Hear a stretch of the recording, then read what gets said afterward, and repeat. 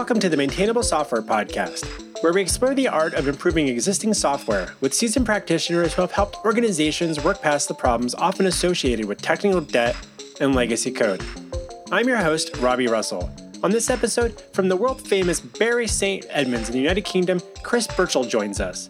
Chris is the author of Re-Engineering Legacy Software and is a lead software developer at 47 Degrees.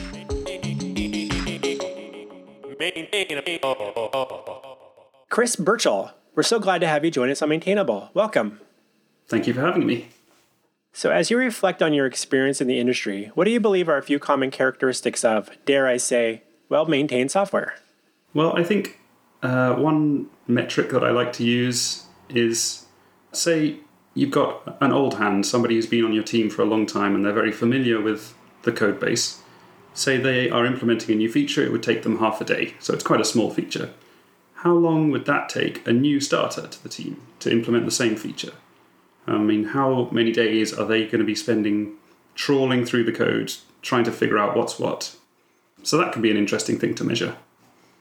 Also, I think documentation that I can trust is a really important part of well-maintained software. It's not just about the code, it's about the documentation as well.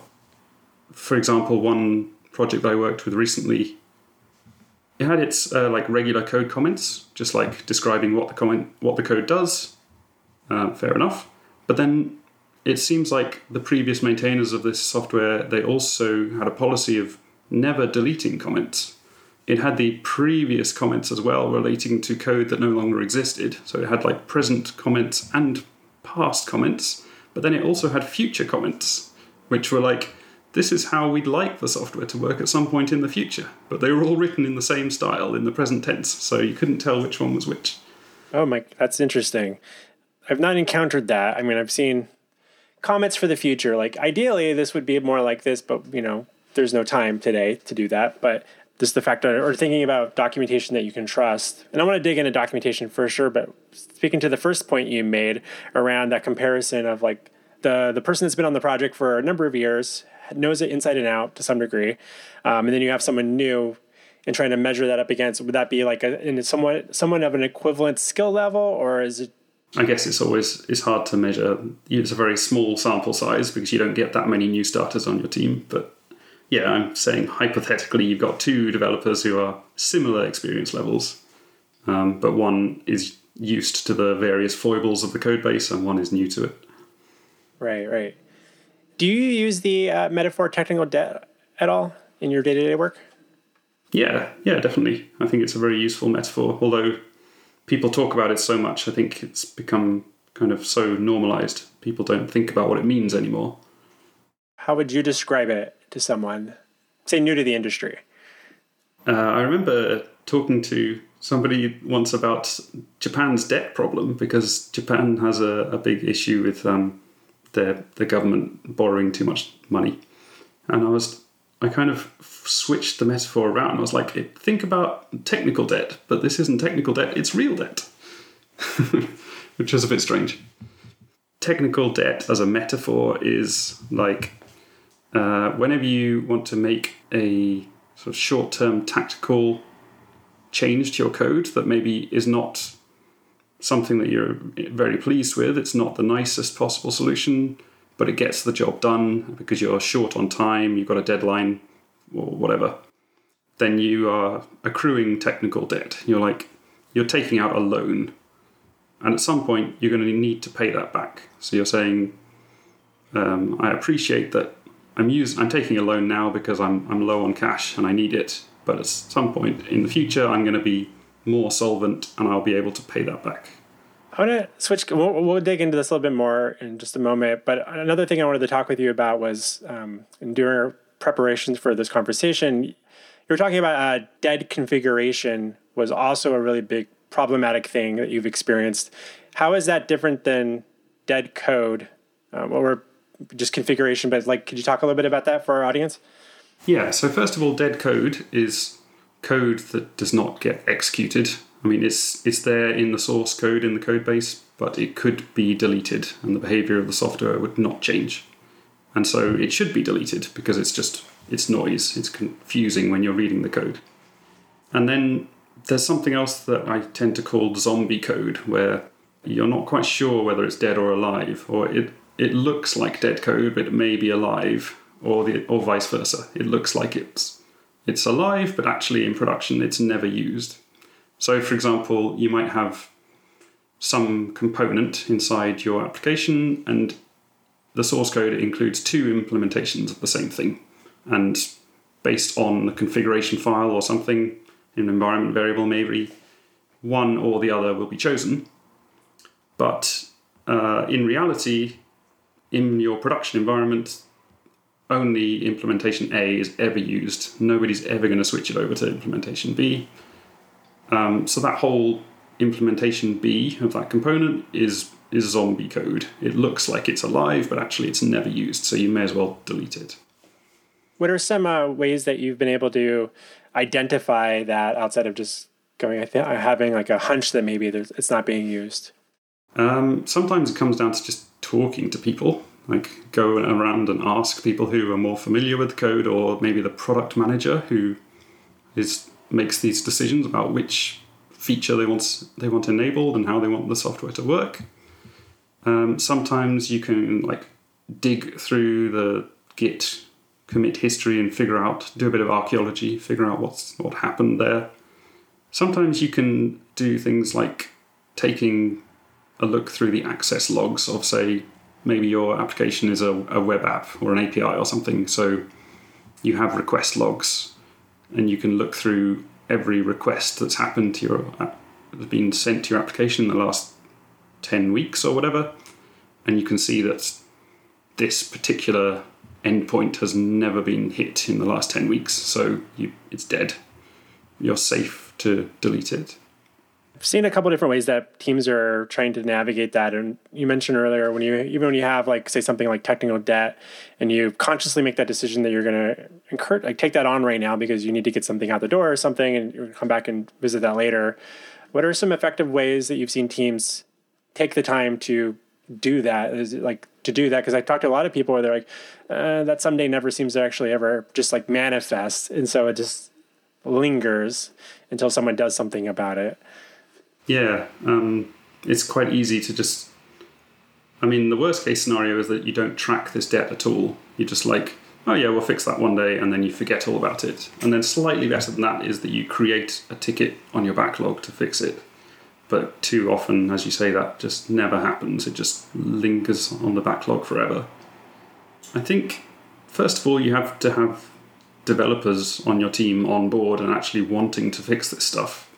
Maybe, depending on the team, some of the developers may have just become inured to it and they don't care about it as much as they used to. Maybe they're a little bit jaded. So it's a kind of cultural thing that your developers need to be invested in fixing this stuff. And then you need to convince other stakeholders that there is business value in fixing this stuff. And the best way to do that, I've found, is to link specific bits of technical debt to specific features that you want to build in the future. Like, if we don't clean up this bit of code here, there's feature X is going to take twice as long to develop. Rather than saying, like, just waving your hands and saying, oh, it's going to make the code more maintainable, you need to have some kind of concrete, tangible piece of business value that it's linked to. I think that's some good advice there. I always think about how developers will talk about how this is going to make their lives better if they can do something right. And it's like, well, and then there's another part of me that also wonders, and I've talked with had a couple of product like managers and product owners on the podcast, and they've been conversations around how sometimes it's not that they always feel like there's this interesting tension that kind of manifests between product team and the engineering team, like they were in separate bubbles. And it's like, well, if we just had it our way, the product team would let us take care of these things. But like, I don't think any product managers like, please just take a bunch of shortcuts, make a mess of our code base so that we have to spend more time in the future. I don't know that they're often explicitly requesting that you do that, to take tons of shortcuts. Maybe they are, but like, I don't know that that's actually the case either. So where is this like, owners will talk about how like, well, why did it become a mess? Like, what happened? What did we do wrong? Like, or they weren't even around in the initial conversation. If they weren't there, like, hey, we're gonna have to make some trade-offs now if you're not bringing that up. Do you think it's important for the team to talk about those when they're making those decisions in real time so that then later down the road they kind of avoid that? Like, well, just to let you know, there's some problems that we've kind of accumulated over the last 6 months of our sprints. Yeah, definitely. I mean, it's all about communication, isn't it? Everything just boils down to we need to talk to each other more. I think people like to kind of form camps, the developers versus the product managers, and kind of silo themselves in that way, but that's not an effective way to do our jobs. So yeah, let's just talk to each other. And I think you're right that product managers are not maliciously trying to just ship features as quickly as they can and take all kinds of shortcuts. It would just not help them out in the long run. So taking a quick step back, out of curiosity, with 47 degrees where you work at, can you talk a little bit about types of projects that you focus on? Yeah, we're a consultancy. We have quite a strong focus on functional programming. So we do a lot of Scala, we do some Kotlin, some Haskell, and we're currently looking at branching out into a wider sort of range of technologies as well. In general, we have a focus on software correctness. We want to try to make software that actually works and try to be as confident as we can that it works. So we do that by leaning on strong type systems. We do a bit of formal modeling and formal verification work. So kind of trying to build a formal specification of what you want your software to do, and then some verification, some static analysis of trying to prove properties about your software.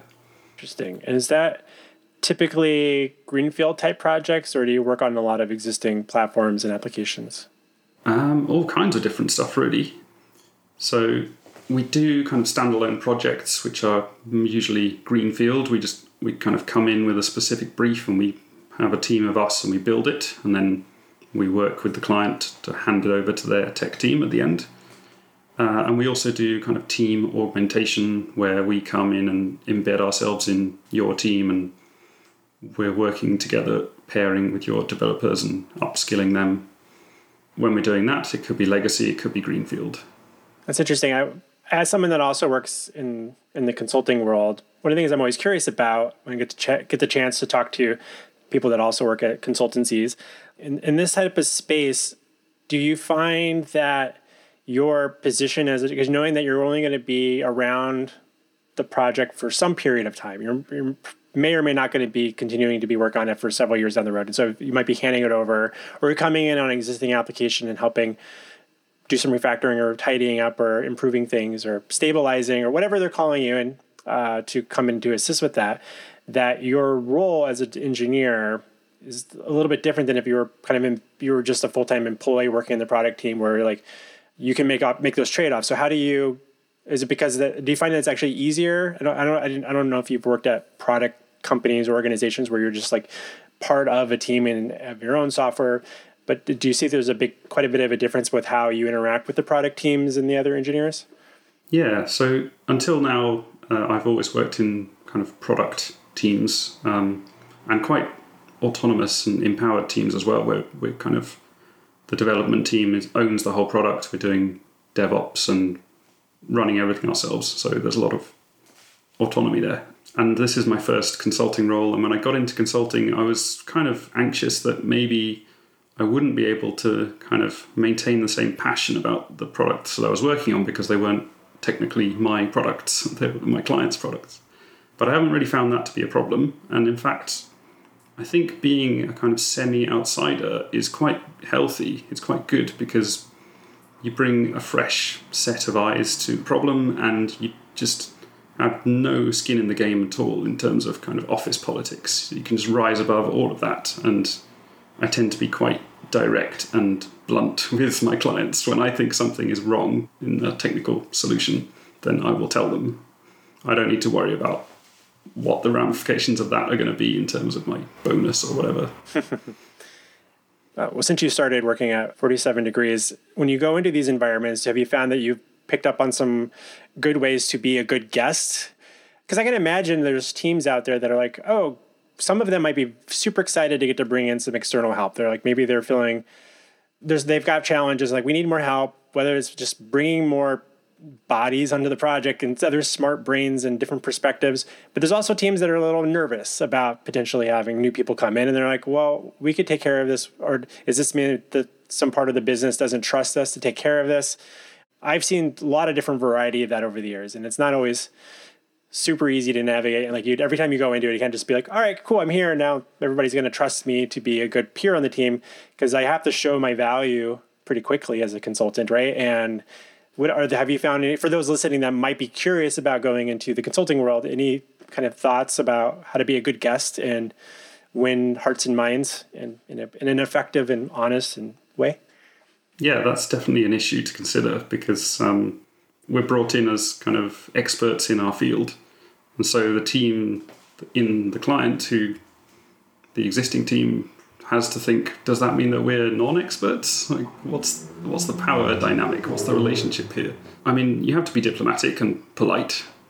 As I said, I'm blunt and direct when it comes to technical things that I disagree with, but you just have to be a nice person and kind of play the room. And I think I've found it best to try to lead by example, rather than kind of directly confronting people and saying, you're doing this wrong.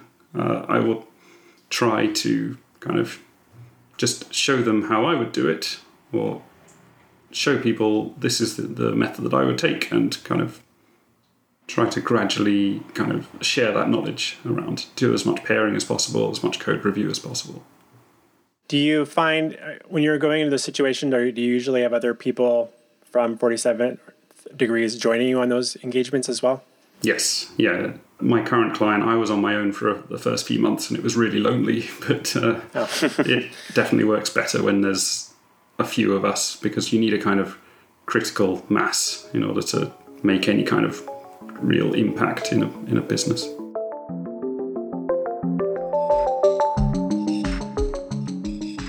Hi there. Do you know someone who might be looking for assistance with their Ruby on Rails application? Planet Argon would love to meet them. We're offering a $1,000 referral bonus. Send someone our way, and if they sign up for services with Planet Argon, we'll give them a $1,000 discount.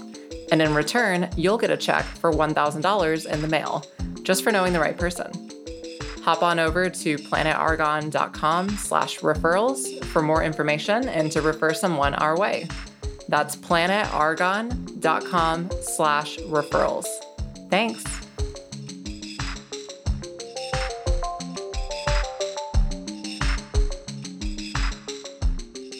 So I also wanted to quickly make sure we get a moment to plug your book, Re-Engineering Legacy Software. That was released, I think, back in 2016 or so. For those listening, how would you describe the ideal reader, consumer of that book? More senior, junior level, kind of across the gamut?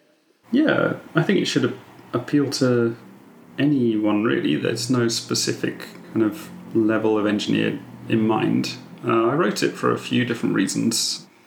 The first, I guess, is that there were already a lot of books out there on refactoring. There's like Martin Fowler's famous refactoring book. There's the Michael Feathers book, whose name I always forget. Work with Legacy, somewhere. Yeah, it sounds a bit like the name of my book.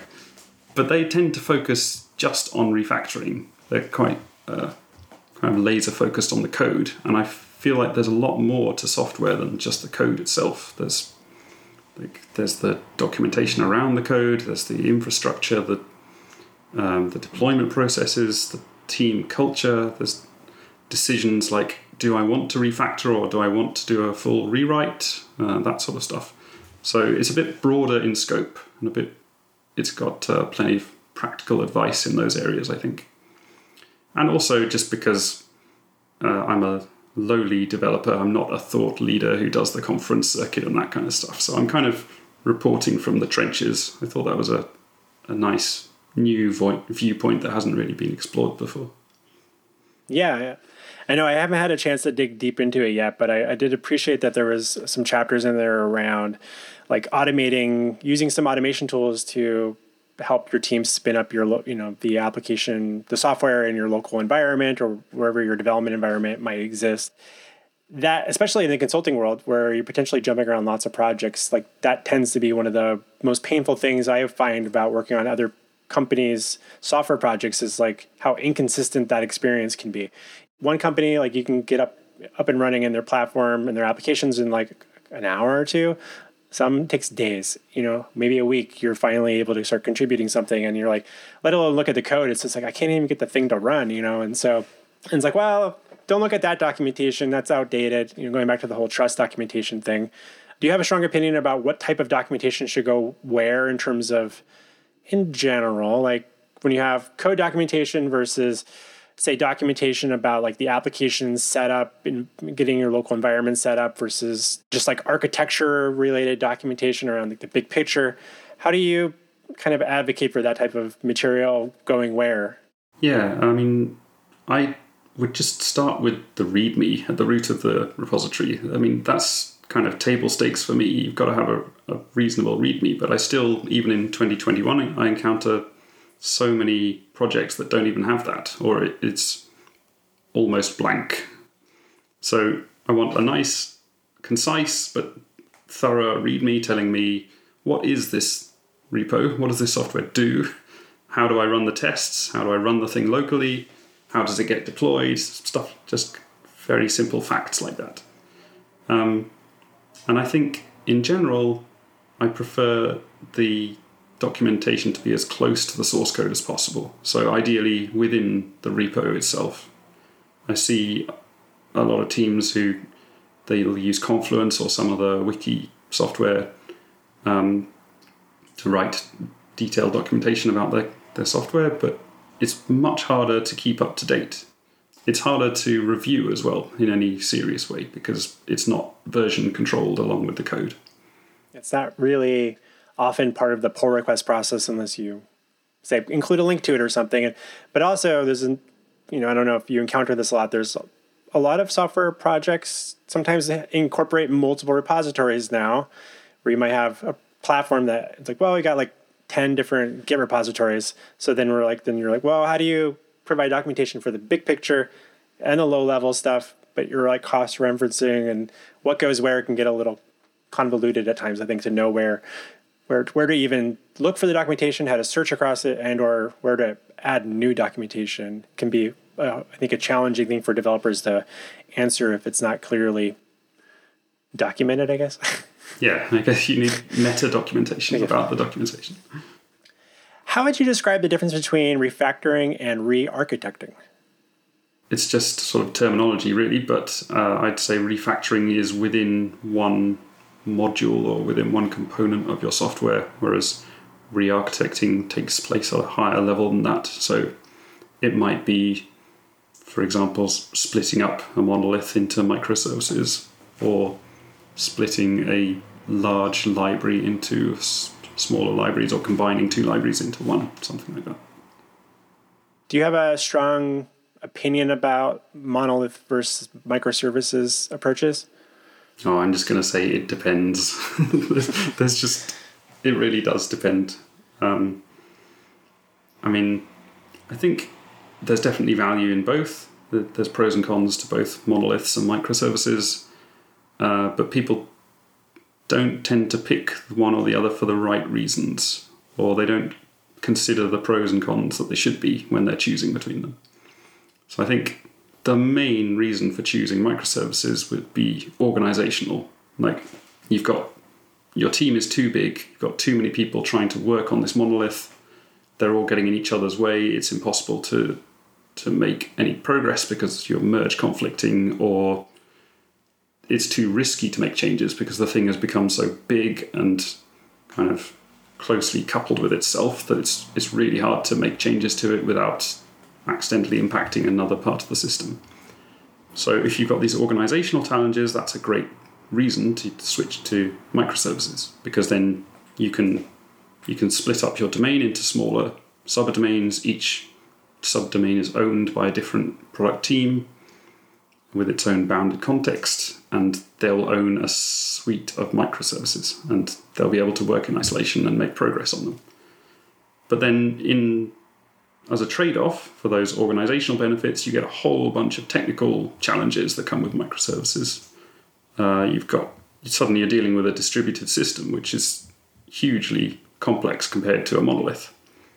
You've got possibilities of latency latency adding up, because you, instead of just like making a request and then getting a response back, you make a request and then that makes a request to another service and that calls 5 other services. You get this kind of request fan out.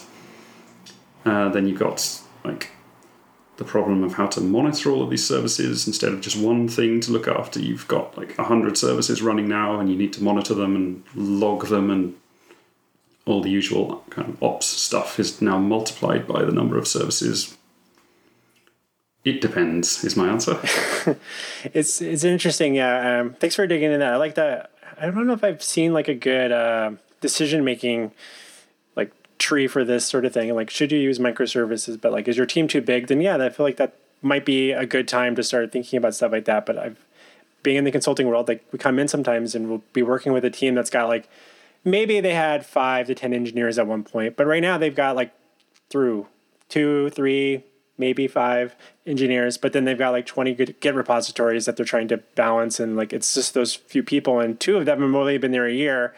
And they're like, I don't really understand what does what and how this stuff all fits together. And like, but I know that if I do this, I have to go over here and do something else. And like, it seems like their whole system just slows down. Like their work output just starts to slow down. I'm not anti-microservices for the record. It's just more of I've seen some challenges where it's like, well, someone thought that was a good idea, and like at one point, and was thinking about the future, but maybe a little bit of that premature optimization or hopeful engineering, maybe in terms of like, we're going to scale so crazy with our business model that we won't have these problems in the future. And then everybody's like, maybe we just need to rewrite this. So yeah, I'm sure the pendulum will swing back towards monoliths soon enough. I mean, I've been around long enough to see that nothing really changes in this industry. That's true. I'm curious about, when do you think it's appropriate to really consider a rewrite? So my kind of rule of thumb is don't do a rewrite. It's a terrible idea. But it's a good rule. I think, first of all, you have to have had a good stab at refactoring. You have to have made a serious effort to refactor your code and see how far that can get you. Sometimes that works, and you refactor to a satisfactory level of quality and you just move on with your life. You didn't need to do a rewrite in the end. And sometimes you find that, no, there's just no way we can refactor out of this mess. We need to rewrite this thing. But you need to kind of make a serious attempt to figure that out before you just jump into a rewrite. I think the other time that you want to do a rewrite is when you're trying to do a kind of fundamental paradigm shift in your technology. Like maybe your company has decided to switch programming languages, or like switch to a whole new framework that they've decided this is the company strategy. We're going to use this tech stack from now on. And there's no way you can refactor from one tech stack to a completely different tech stack. Have you seen that approach where you just do a full rewrite into a new programming language be just like a one and done type of thing? Or do you feel like that tends to still need a phased approach, or to have one thing kind of over time take over the other thing? Yeah, I think wherever possible, even if you've decided you need to do a full rewrite, you want to make it as incremental as you can. So it's easier said than done, but ideally you want to kind of split your project up into phases with milestones, and at each of those milestones you've generated some actual tangible business value, and also at that point you can stop the rewrite if you want to. That's quite an important point. You don't want to be stuck in the situation where you're like fully invested in the rewrite and you have to do it to completion and it's going to take a year and you can't really produce any value during that time. So if you can come up with a way where you can have these phases, and you're able to back out at any time if you want to, if conditions change, then that's the ideal. Yeah, no, I suspect that's probably a reason why a lot of rewrites don't finish, because other things pop up, and then it's hard to put that project on hold, or it gets put on hold, and then it's hard to get back into it. And then if you, depending on the size and capacity of your teams, or you bring in another team to do the rewrite, do they have all the context? Or I've also seen the scenario where organization decides to make a platform change. And so they might call a company like us and be like, hey, we just lost one of our senior longtime developers because they went to get a new job because they're not happy that in like 6 months, the programming language and tech stack that they really like working with is no longer going to be what we're doing. And now we've lost the old guard, and the new guard is kind of like, well, we can't take care of the existing thing. Can you come in and help keep the lights on while we finish the rewrite? And then like knowing like, well, you think that's going to happen. And it's always like, we're 80% of the way done. We just need someone around to help keep it up while the last 20% is finished. I'm like, that's never 20%. Anyway, it's interesting seeing all these different types of scenarios, which again, I'm kind of like you, big advocate for definitely going down the refactoring path as long as you can. And put a good effort into that, because if you can't figure out how to do that, the chances are you're going to end up with similar types of problems with the new tech stack if your team doesn't have those types of skills, or if they're just chasing the new technology stack or something. And a nice side effect of putting all this effort into refactoring before you jump into the rewrite is that it gives you a much deeper understanding of the old code base. When you do end up rewriting, you now know a lot more about the problem that you're trying to solve. And you've uncovered all of the weird corners of the spec that you didn't know existed.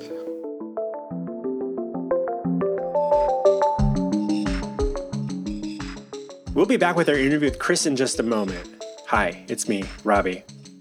I just wanted to take a quick moment to say thank you for making time to listen to the Maintainable Software Podcast. If you're finding these conversations valuable, please consider sharing a link amongst your peers and writing a review on Apple Podcasts to help spread the word. Also, do you know someone in the industry that I should be interviewing on Maintainable? Shoot me an email to robbie@maintainable.fm and state your case. And now, let's get back to our interview with Chris Burchell.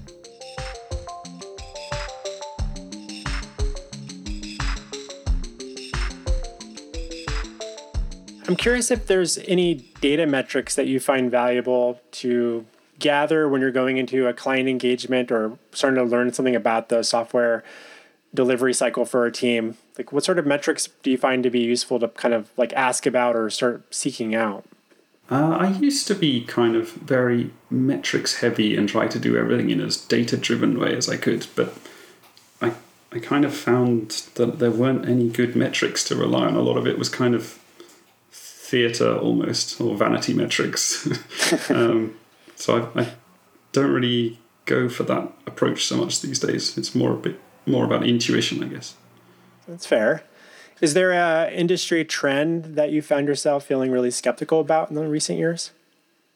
I don't know if it's an industry trend, but blockchain is very hyped these days, and I just have zero interest in that, I'm afraid. The most recent, the other guest I just interviewed recently was the same answer. So you're in good company, and I am also someone. I'm like, I just feel completely ignorant on blockchain. The other guest was talking about how it's like, it feels like a really interesting solution looking for a problem to solve, and it's like, is that aligned yet? And so you haven't invested a bunch into NFTs yet or anything? Not just yet. Not just yet. I don't have any just extra money laying around to do that, I guess. But that's fair. So I want to get some advice from those listening. So let's imagine that there's a few software developers listening to the episode, and they're thinking, all right, so I've been at this company for a few years now, and I don't feel like my concerns about taking care of some of the long-term maintainability of the software are being heard by the product team, or insert whatever boogie person group, that the other part of the company that's making the decisions on where they invest time and money on the project. Perhaps they've heard a few too many times that they've asked for things, but they've heard maybe not right now, maybe later, a few too many times. Rather than just suggesting that they go find a new job right away, is there anything you would encourage them to consider doing now so that they can start making some productive action on that today? If you're looking to kind of fix technical debt and start refactoring and improving the quality of your code base, there's a lot of different things that you can tackle, and some are more difficult than others. Some, like in terms of the amount of effort that you need to expend. Some are more risky than others, and some provide more value than others. So there's kind of these three axes of what you should tackle when you're trying to improve quality.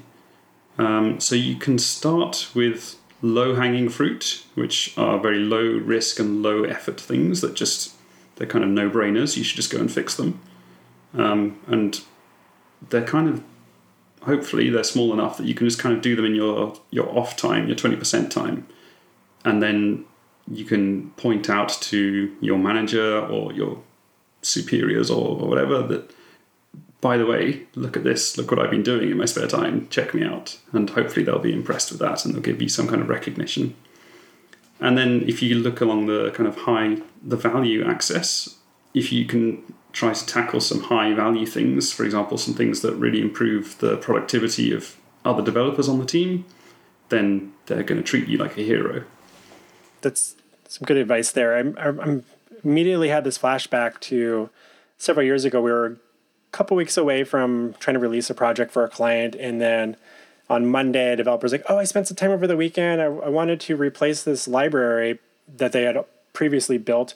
Then like I wanted to rewrite that, and then they like I wanted to open source it, and then what ended up happening was it seemed like a nice small thing, but it actually ended up delaying the project a couple of weeks because they never finished like the rewrite the way they wanted to abstract it and open source it first before I'm like, can we just finish the project?